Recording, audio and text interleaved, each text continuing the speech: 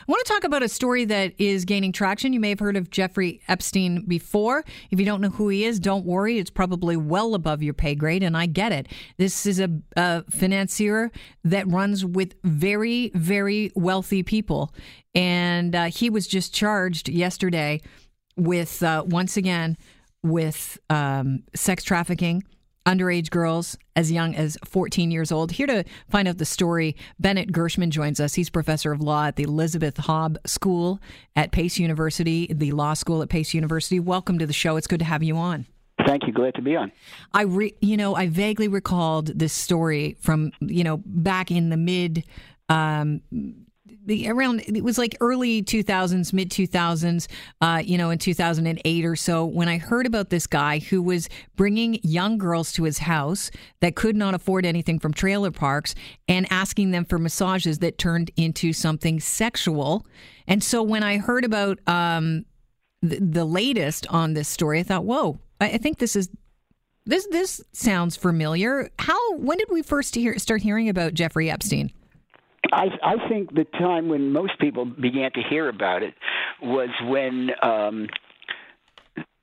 there was a motion before a judge in Florida, a federal judge in Florida, to open up the proceedings and to basically vacate a plea deal that Epstein made, which resulted in basically no jail time or half a day in jail, and then he could go back to his office for about 6 months to a year. And the plea deal, the sweetheart deal, involved crimes against these underage young girls, sex trafficking.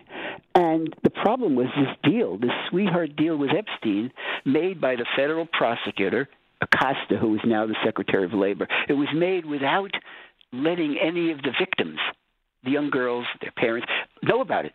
It was secret, so that they didn't even know that these deals that this negotiation to this plea deal was being made. When they learned about it, obviously they went into court and said, "We want to stop this." And in fact, this plea deal, without notifying the victims, was a violation of federal law. Federal law requires that victims be notified when the prosecutor, in this case Acosta, is negotiating a plea involving crimes with these victims. So when they learned about it, they went to court, and the judge wrote an absolutely scathing opinion. It was about a 40-page opinion where the judge detailed the way these negotiations with Epstein's lawyers and the prosecutor went down, so that it looked like Epstein's lawyers were basically running the show. They were basically controlling what the prosecutor was going to do. Now, these were very high-powered lawyers, and Epstein is probably one of the most wealthiest, billionaires in the country. And so these lawyers were, obviously negotiating as aggressively as they could. They were putting pressure on the U.S. attorney. They knew, Epstein was very close to Trump, very close to Bill Clinton, and so all of the pressure, all of the influence, all of the power that these lawyers were able to put on the prosecutor worked. And so the deal went down. The deal, this slap on the wrist for the most grotesque kinds of, sexual assaults and sexual trafficking against young girls as young as 14. I mean, and so when this came to light, that's when everybody started looking at Epstein, his deal, the fact that the federal prosecutor became the Secretary of Labor under Trump, which actually doesn't the Secretary of Labor, aren't they in charge of making sure that sex trafficking doesn't happen? I think part of the responsibility includes that function. I mean, it's absolutely not incredible, shocking, whatever adjectives you want to use here, and that's really where things where this case began to get such high public attention. It's really ironic, because if Epstein had gone to jail for 5 or 8 years or something like that, nobody would have known about it. It would have just been a normal plea deal or whatever, whether it's normal, I mean, but the fact that it was so light, the sentence, and the fact that the prosecutor was Acosta and became Secretary of Labor. That brought about all of the big headlines and all of the inflammatory stuff about what happened in this case. And so, this week, a few days ago, when the U.S. Attorney here in New York brought federal charges against Epstein, which could result in Epstein going to jail for almost 50 years, this is sort of now the other side of the story. And so this is happening. So the original charges were in Florida. So the charges in New York City, is this a new set of charges? Yes, it's a new set of charges. So up to the same. It involves New York crimes. And would it have happened simultaneously with the other charges, or later after he got out of his? I think it's possible that these are later. I think. Wow. I think so. In other words, what you're saying is, if he had gone to jail in Florida, his conduct, his criminal conduct, his horrible conduct might have been interrupted and maybe ended.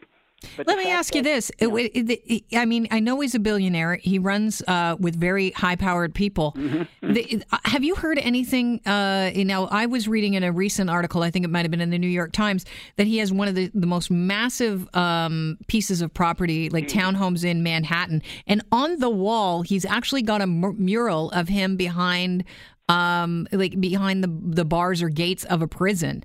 I mean, the arrogance. That's exactly what I read. He has, I think people say, the most expensive townhouse in Manhattan. It's seven stories high. It's got how many rooms? Dozens and dozens of bedrooms and bathrooms, and he's even got the sidewalk in front heated so it melts the snow. He's got that mural that you were talking about, and in that townhouse, that's the place where he was molesting dozens and dozens of underage young girls. The prosecutors searching the place, found hundreds of nude photos of these girls, wow. other records to prove the case against him. I mean, the case against him looks very, very strong. The evidence looks strong, and I'm assuming that these individuals who were used by him and his cronies, I'm sure they're coming forward to testify. So it looks like the federal prosecutor in New York has a very, very strong case against him, and I think one of the questions is going to be who else is involved. Right, and you bring that up. I know that Donald Trump has at one time said he was a great guy. Now he's like, who? I don't know. I mean, in a lot of pictures with a lot of people. Bill Clinton has put out a statement. Yeah. His people have distanced himself from Epstein. We have, I understand that Prince Andrew was good friends of Epstein. Yes. There is now I don't know who the prime minister of a major country is also linked to him. We don't know who that prime minister is. I saw Saudi Arabia. The Saudi prince was. I saw his name mentioned. Actors. I mean, look, if you're the biggest billionaire in the country, you're going to have a lot of friends, and these friends may very well be involved in your sexual appetite. What Trump said at one point, he likes young girls. I do too. That's a loose quote, but not an inaccurate quote of what Trump said. Right, and he said young girls, not underage girls, right. And that's where he'd say, well, 21's young. Right. Okay. Well, Trump will figure out an explanation for that one, but still, we know that they were running in the same circle. They were pals, and whether Trump was in Mr. Epstein's mansion in 71st Street doing the kind of things that Epstein was doing, well, we don't know the answer to that, of course. What's next? What do you think will happen? Will some of these prominent rich men be called to testify? I'm sure they will be. I'm sure that there'll be people who are either involved in the arrangements, involved in bringing these girls there, who would be witnesses to what Epstein did. I mean, whatever. I'm sure that if these names come up as involved in Epstein's circle and what Epstein was doing with these girls, I'm sure they're going to be called before a grand jury.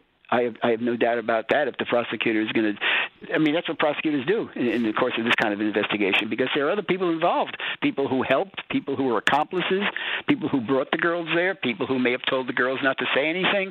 I mean, there's just a lot of evidence that the prosecutor has accumulated and is going to accumulate. I'm sure the fact that they found these hundreds of photos of, nude or semi-nude young girls was a huge, find. I hate to use this analogy, but Bennett, is this just the tip of the iceberg as far as this case is concerned? Well, you never know. But one could say that given the numbers of victims involved, given the length of time that this thing was happening, you could say that this is just the beginning. Yes, the tip of the iceberg. You could say that, and we really don't know. But there's nothing unreasonable about thinking that this is where the prosecutor is going to go now. They're going to go deeply into what Epstein did and who his accomplices and friends and cronies were helping to perpetrate this horrible kind of It's awful. It's just ugh. I want to ask you about Acosta. What are the odds that he's going to stay in his position in government? I think that people now in government, people in the House, are saying that he should either resign or be fired. I mean, he's already been embarrassed by his conduct down in Florida. But now that we've seen this new indictment, we can point to Acosta and say, had it not been for your dropping the ball or corrupt conduct or however you want to characterize it, maybe a lot of victims would have been saved the harm that happened to them because of what Epstein did. I mean, you could say that, but I think my opinion is Acosta's days are numbered. I don't think he's going to stay there very much longer. Well, Bennett Gershman, I really appreciate your time today. Thanks so much. It's a big case, and it's good to have somebody like you making sense of it. Glad to be part of it. Thank you. Cheers. Bye-bye. Bennett Gershman is a professor of law at the Elizabeth Hobb Law School at Pace University. In this case, I think it's going to get even bigger and bigger. It's just the start of what will be, I think, a very long case in the media and in the United States. They're asking for people to come forward that were victims. One of the most despicable parts of this case, not just where the girls that the girls were underage, some of them as young as 14, but these are girls that had no cash. Like, they were living in trailer parks, they couldn't afford shoes, and so they were offered an obscene amount of money, allegedly, to go and give him massages that turned into sexual massages and even worse. A horrible story.